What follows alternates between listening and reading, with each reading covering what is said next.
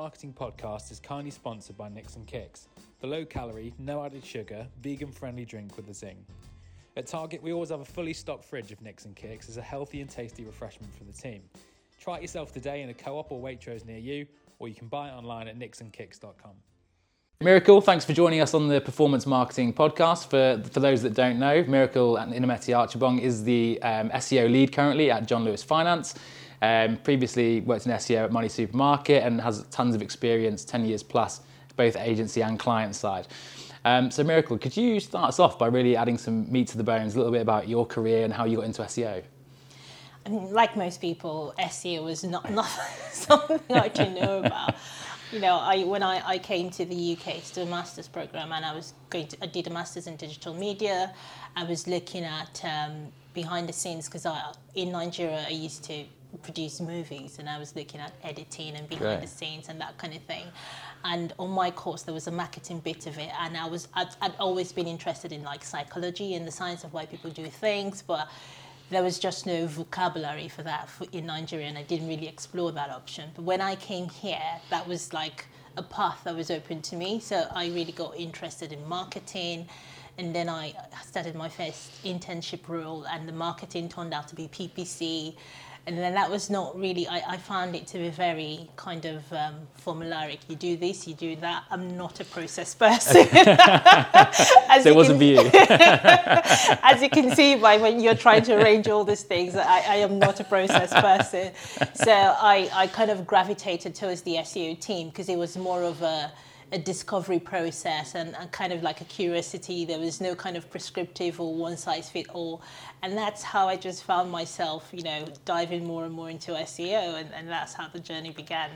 So it's great because I remember sort of, you know, as you do, reading about yourself and listening to a few previous podcasts. I think the thing that really stood out for me about you was your sort of passion and knowledge when it comes to statistical forecasting for SEO. So obviously there's, you know, keyword forecasting, keyword-led forecasting and statistical forecasting. But just to really start things off here, I suppose, how would you define forecasting in SEO, and why is it so important?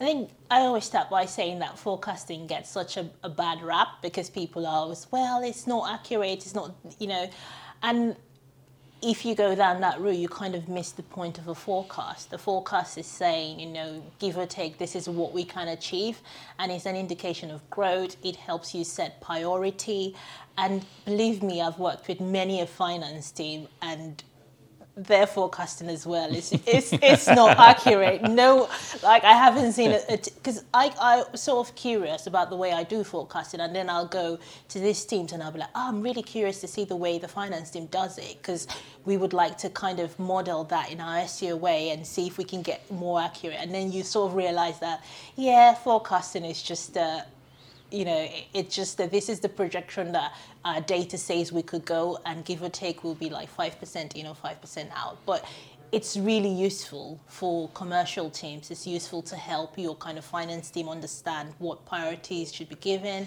It's useful because then you yourself, you can prioritize and say, okay, this is what we should do first, and this is the level of growth we expect. So that's why forecasting is important for SEO.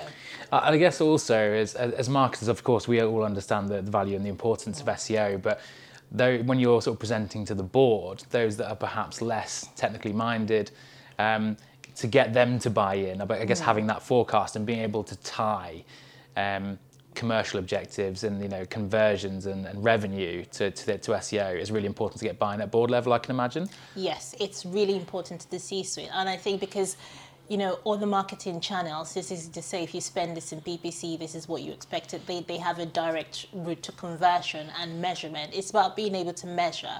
And if you can't measure, you can't plan. If you can't measure, you can't give any kind of importance or credence to it. And it's about being able to speak a language that other people understand, because the SEO language is very, yeah, it's not plain and simple, but money language everyone understands. So yeah. 100%.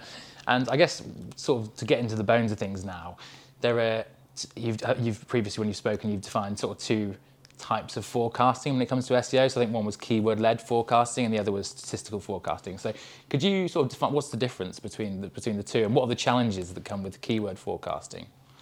I think the core difference is the starting point. With keyword forecasting, you have a load of keywords, and then you try to predict based on how the visibility improves, or what kind of financial benefit that will give to the company. With statistical forecasting, you're looking at your own data and say, based on the current visits we have, this is how we can improve and this is how we can grow. And the key difference is just the starting point. I would say I prefer statistical forecasting to keyword. Keyword forecasting started in my early days in SEO. This is over 10 years ago. And it was really easy to do then because give or take, click-through rates were stable, the SEP was very largely the same, But now keyword forecasting is so difficult to do because, there's personalization, if someone clicks, what everyone sees is different.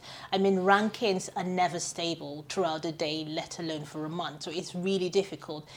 I recently did a CTR study with one of my teams, and we found that click-through rates differ so much depending on the time of day, the night. So none of these variables are stable enough for you to accurately predict, But and then imagine if you work for a large enterprise that has, 3,000, 4,000, 5,000, 6,000 keywords. It's a minefield. Yeah. It's a minefield. It can get pretty messy quickly. I still use it, and I will use it when I'm doing one-off content pieces. If I have a specific category, I can say, okay, based on this category, this is what we can expect to do. But I would never use it to. I don't really use it to do like large financial forecasting. I prefer to use statistical modeling because then it kind of reduces the variables. It's now this is the traffic we get based on our data, based on the people who click through us. This is personalized. This is our customer-focused data. All of that. And then you can say, okay, based on linear progression, which a lot of finance teams also use, which everyone understands that language. You're not bringing in Google variables that people just feel is a dark art and no one really knows about. This is a language that most CFOs, CMOs understand, and you can be like, based on this, statistical forecast, linear regression, this is what our data is saying that we will go, and that's to me, it's a more kind of acceptable way of benchmarking at C-suite level. For sure. And I think just coming back to the point about keyword-led forecasting, that there are just so many variables, aren't there? Language, location, no one really knows what's going to happen tomorrow in terms of trends in the market as well. So it is really hard to predict, I suppose. But coming back to your statistical forecasting model, you mentioned linear regression there and exponential smoothing, I think you've talked about before as well. Could you just explain how that works in the context of forecasting? Yeah, so very simply put, there are more in-depth details explanation, but I won't bore you. But very simply put, it's just understanding how two variables affect a certain outcome. And exponential smoothing helps to kind of gauge like seasonalities. It kind of looks for outliers, and that's why the amount of data you have is really important. Because if you have 1 year data, it can't really pinpoint outliers. But if you have 2-3 year data, it can look at that and be like, oh, okay, this is an anomaly. Oh, this happens every time in June. That's definitely seasonality. Let's not talk about things like COVID. Like just kind of we're past that now, yeah. That just kind of throws a whole spanner in the wheel. But it looks at things like that, and it's like, okay, this is an outlier. I'll just model the data from the previous occurrence and just ignore this. Oh no, this is seasonality. I'll add that in, and that's what those two types of That's really interesting. So do you, in your opinion, do you need at least 2 years in terms of to have statistical significance when you're forecasting? Do you need about 2 years of historical data, more or less? Yeah, I would say for the best outcome, you need at least 2 years of data. And then it depends on the business. Some businesses don't have that level of volatility or seasonality or stuff. But I would say, I will prefer, I'm more comfortable when I have at least 2 years worth of data. I guess, and is it possible? I suppose it must be impossible to forecast without data. So, have you ever had an instance where you've had unreliable data? How do you get around those kind of things? Because you must have instances where clients have come to you with bad data, incorrect data, things missing. How do you create a forecast when you've got such a messy data set? You can't. All the time. You can't. Yeah, all the time. And that's why, there was a study we did, and we found that when I worked agency side, 80% of the Google Analytics account we had some form of, errors in it and stuff like that, which is why, we would always start with kind of like doing a GA audit and kind of trying to clean that data. But then even when you clean the data, then you're not looking historically, are you? So we always say with any forecasting, give or take 5%, out. But then that's why you can't discount keyword forecasting as well, because when you don't have data, you have to go back to keyword forecasting might be the only thing you can use, because you can use, search volume data and kind of play around with keyword rankings in that kind of way. That's really interesting. So coming back to if I'm a brand marketer here now, or sorry, an SEO, how regularly do you think you should be forecasting? Is it something you should be doing annually, quarterly, or is it really horses for courses depending on the business? I would say when we start with a forecast, we usually, as soon as we have clean data, we just pipe that in and reforecast. So I would say at least quarterly you should be reforecasting. Yeah. And is it possible to, again, because we talked about variables in SEO in terms of algorithm updates, seasonality, is it possible to mitigate that, all the unknowns when it comes to forecasting? Is there a way to mitigate that or allow for it? Yeah. I mean, there's no way of 100% mitigating that. You just have to agree on an acceptable baseline. I think most of these things you have to see it as trend modeling. Is the trend going up or the trend going down? If the trend is going down, then the next course of action is how can we mitigate this? If the trend is going up, then how can we make sure we ensure that the trend goes up? It's in that kind of way, because you can never, kind of account for all the outliers, but it's all about creating a baseline, really. And in terms of, like if I'm a brand that wants to start forecasting, it's something that we haven't actually explored yet. Where do we begin? Is it a case of getting the data together? What are the metrics we should be looking at? Should we take into account conversion rates and things like that? Where do we begin? How do we start putting together a forecast? I think, the metrics you should, visits, conversions, average order value, if that's something that you have to get. Those are the three, main things: visits, conversions, and your average order value. And then you can kind of look at, okay, based on this, what do we expect our click-through rates to be, based on what the data that we already have, and are we, what marketing campaigns are we going to do this time around? Are we putting more money, less money, and then kind of plotting those graphs out.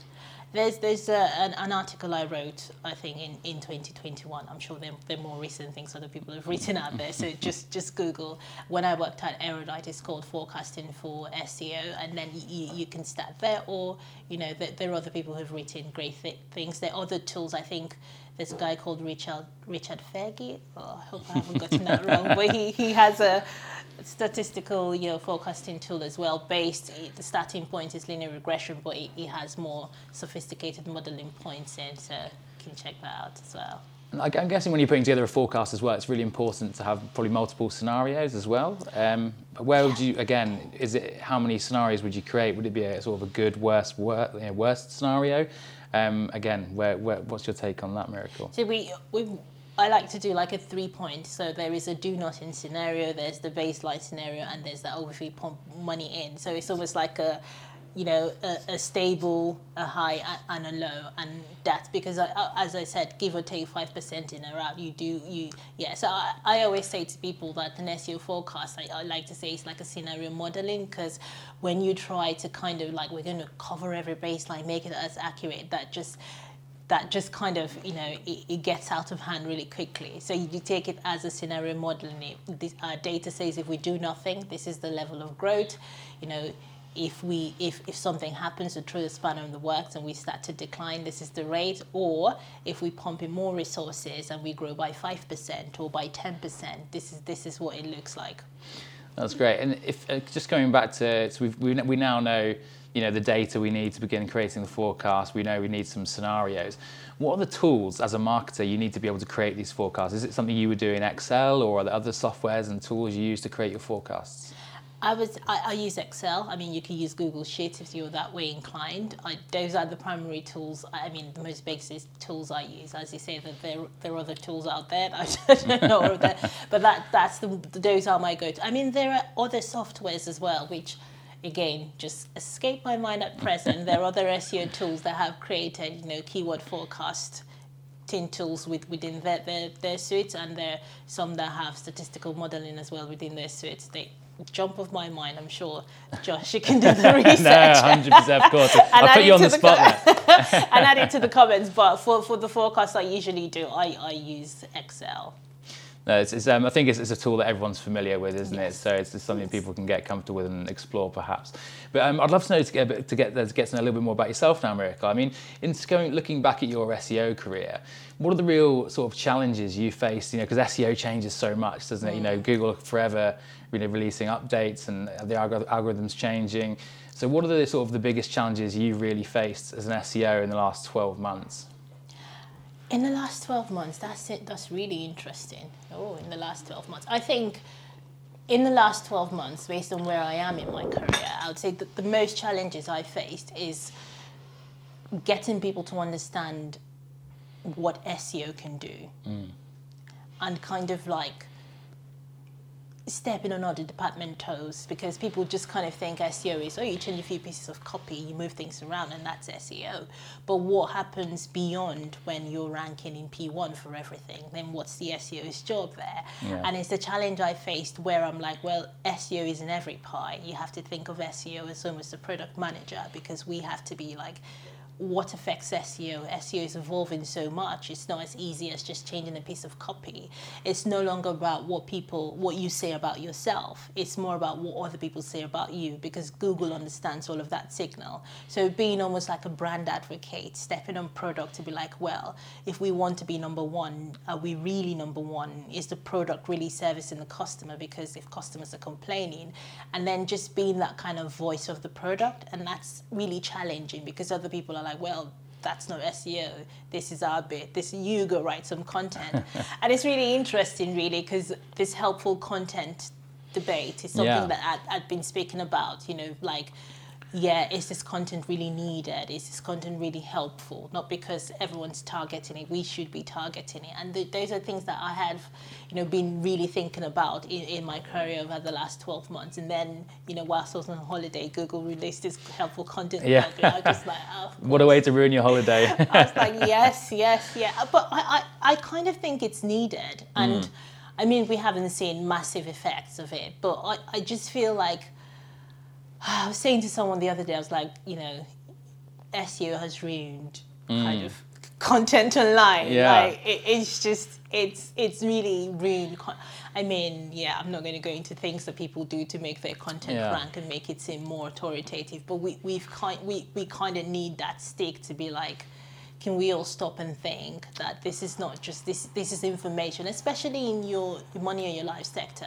This is information that people are consuming and making decisions on. I've been to, I've looked at the SEP and tried to get to buy something, and I've seen a website ranking P1 over the strength of the entire website, but not particularly selling what I want to buy, but just like, if you need this, these are 5 ways you can get that kind of, and I'm just like, I want to buy a product that you don't offer.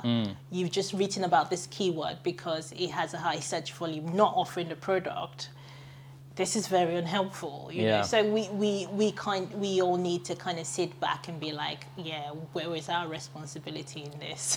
How big do you think, it's really interesting you've touched on the helpful content update there, because how big do you think this could be? Because if you look at sort of Panda and Penguin and previous updates, they were sort of there to really clean up the internet, if you like. Do you think, because I know that I'm looking at some websites now, I can think of a couple off the top of my head where you look at a product page and it's crammed with links and paragraphs purely for search engines. What impact do you think this is going to have for brands? I mean, because from what I understand, it's not just the page that's going to be penalised if it's going to be the entire website. So are you seeing any impact currently in your current role with the helpful content update? And do you expect a lot of brands to feel the pinch here with this new update from Google? I haven't really seen any kind of significant impact. I haven't seen any significant impact. I haven't spoken to anyone who's recorded that. But it's kind of tricky, isn't it? Because helpful content is very, very subjective. But what I think is interesting, and I can't that's the detriment of going in-house. I can't, of course. I can't talk about anything. Yeah, no, of course. I put you on the spot there. I think what I think is really interesting is to compare different sites and see that there are some sites that have loads and loads of content and still struggle to rank. Yeah. And there's some sites that just be like, this is our product and this is our service and this is what we do. And on the strength of that product, on the strength that everyone loves that product, everyone's using that product, everyone's raving about that product, it just ranks. Yeah. And then other people are doing all sorts of things to get content, but it just ranks. And I was really interested in doing a study. Unfortunately, I just didn't have the time because, no longer agency. This is Of course. the luxury of that kind of research. But it's really interesting to see like the correlation between brand and product search and generic rankings.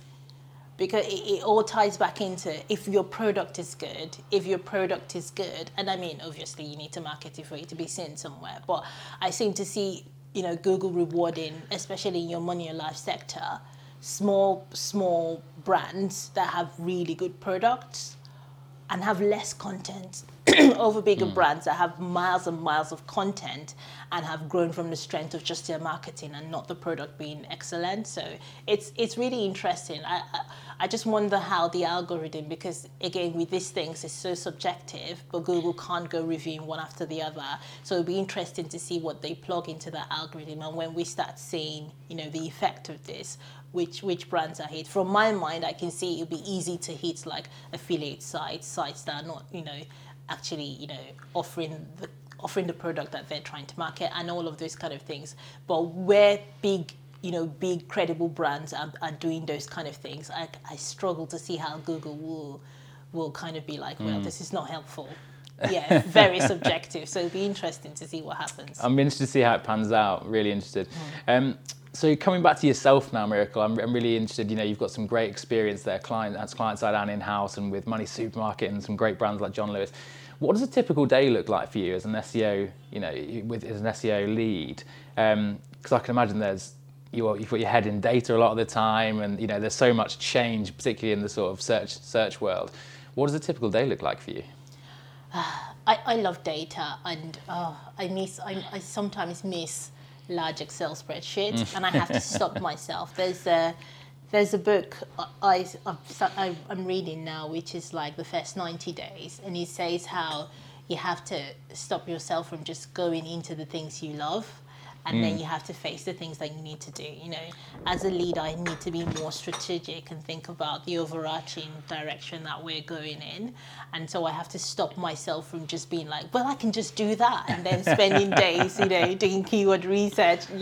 Sadly, I love those things, but that doesn't seem to be, that's not my day-to-day anymore. Sure. My day-to-day is mainly, meetings and stakeholder management, and trying to say this is why we're doing this, and kind of advocating for my department, and kind of leading people out, okay, this is what we need to do now, and this is why we're doing it. And yeah, I still do data analysis because I love to understand the data, because if you don't understand why you're doing something, you can't effectively advocate for it. So most of my days is spent on more strategic thinking and leadership than For sure. than day-to-day data. But I do. Yesterday I spent some time, doing like creating a template for something, and I was just like, I could just start filling in the information. It would be so relaxing. I guess that's it, isn't it? Because you're, like I say, it's all well and good, having a forecast and being ahead in the data, but then you have to come up with a strategy to actually deliver on that forecast. So is that something you're involved in as well, heavily in creating the strategy around how you're actually going to achieve those forecasts as well? That's my day-to-day, creating the strategy and how we can achieve that forecast, reviewing, what's possible within the department, trying to explain to people within my team that, the best case scenario might not always be the best case scenario for this company, and this is why. And then trying to get, just trying to get buy-in, trying to influence people, trying to understand how we can use our product in better, commercial teams better, just trying to piece all those things together. So it's mainly creating, leading the strategy implementation than the day-to-day doing nowadays. So. That's great. So it's been incredibly insightful talking to you, Miracle. And a new segment for the podcast is we've got like 5 quick-fire questions here about personal performance for you. So the first one is, what is your favourite book and why? But you may have just answered that because you were just saying you're reading a new book. Well, I don't know. I started reading loads of books and I picked them up. And I would say in the last 12 months, or in the last 2 years, what's been really helpful to me, especially when I became, a leader and thinking strategically, was a book called Give and Take. Okay. I never used to value my soft skills, and that's why I always used to hide behind, the technical things I could do, because they made me feel smart, and I just felt, I'm not. I'm always told I'm too nice as a leader. I never used to value my soft skills until I read Give and Take, and how, there's some people that like to give and to share, and that's not a weakness, that's a strength. So I would say that's a book I give to everyone I mentorize. I was like, because I meet so many people who feel that they wouldn't make good leaders because they're not, the typical like hard and fast, and they're people. And I'm like, you need to read this book by Adam Grant. I think that's really interesting, isn't it? Because people, I think often when you think of a stereotypical leader, it's often this bold, brash, and it's actually, not necessarily the most effective way for some people in terms of that style of management and leading people. So that's really interesting. My next question for you is, do you have a morning routine in terms of how you prepare yourself for the day? No. It's nice and simple. I snooze my alarm way too many times. I think, when I came back I've recently been away on holiday, and when I came back, I was just, I hate routines. I just like every day to be different, which is why I like SEO. That's great. Yeah. And then I was just like begging for a routine. I was like, I need something to jolt some structure. me, some structure. And I think my kids give me structure, because we have to do the school run, and we walk them to school. So that forces me to be like up and prepared and, doing something. 100%. Next, knowing what you know now, what would be your one piece of advice to your 18-year-old self? You have everything you need to make it. And everything that you need, you have it. Every skill, everything, all of your personality, every part of it is useful. And that's something I didn't realise until very late. So not very late, but until later in life. I think that's the best answer we've had so far. That's really good. And then my next question to you is, do you have one app on your phone that makes your life easier? Is there one app that really helps you get through, makes you more efficient? Is there anything that really helps you? Unfortunately, I like to say that, but no. I have so many, I put things in my calendar, set reminders, and I need a second. Yeah. I need a PA or someone to help me organise my life. You know what, we had our last guest actually said the same thing. Just simply the calendar on my phone is the most important app. Because I guess it's like with yourself, when you're leading a team, you must just have meetings and you're constantly busy. So having that level of organisation, like a calendar, is vital, I suppose. My last question to you, Miracle, is who or what inspires you? That's a very tricky question for me, because I have so many inspirations. I know everyone's not perfect, and I like to be inspired by people who are realistic to me. And so people who I think, this person's life is attainable, or to me. So different things about different people kind of inspire me. Like, I've just finished a counselling course, and I'm absolutely crazy about Esther Perel. I'm just amazing. In awe of her. And then, as you can see from the books I've been mentioning, Adam Grant is like my work guru.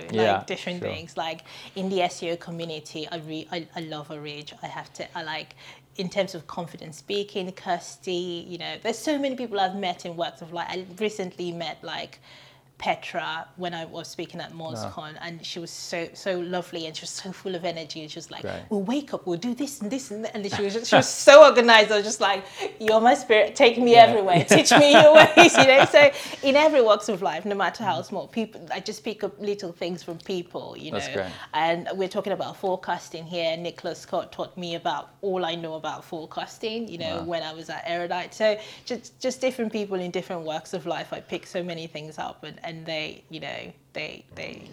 That's great. I mean, it's been so insightful. Thank you so much for your time, Miracle. If people wanted to reach out to you or find you online, how can they reach out to you? Do you have a website, or you're on LinkedIn?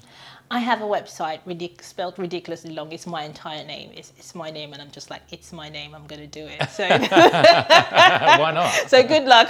Yeah, good luck finding that. But I am on Twitter, Mira_Inam. I have to say, I'm not very good at posting, but I lurk a lot. So if you send me a DM that comes to my email, I will check it. I'm also on LinkedIn as well, my name. So yeah, you can find me in all those places. Perfect. Thank you so much for your time, and have a great weekend. Thanks, Miracle. Thanks for having me. Cheers.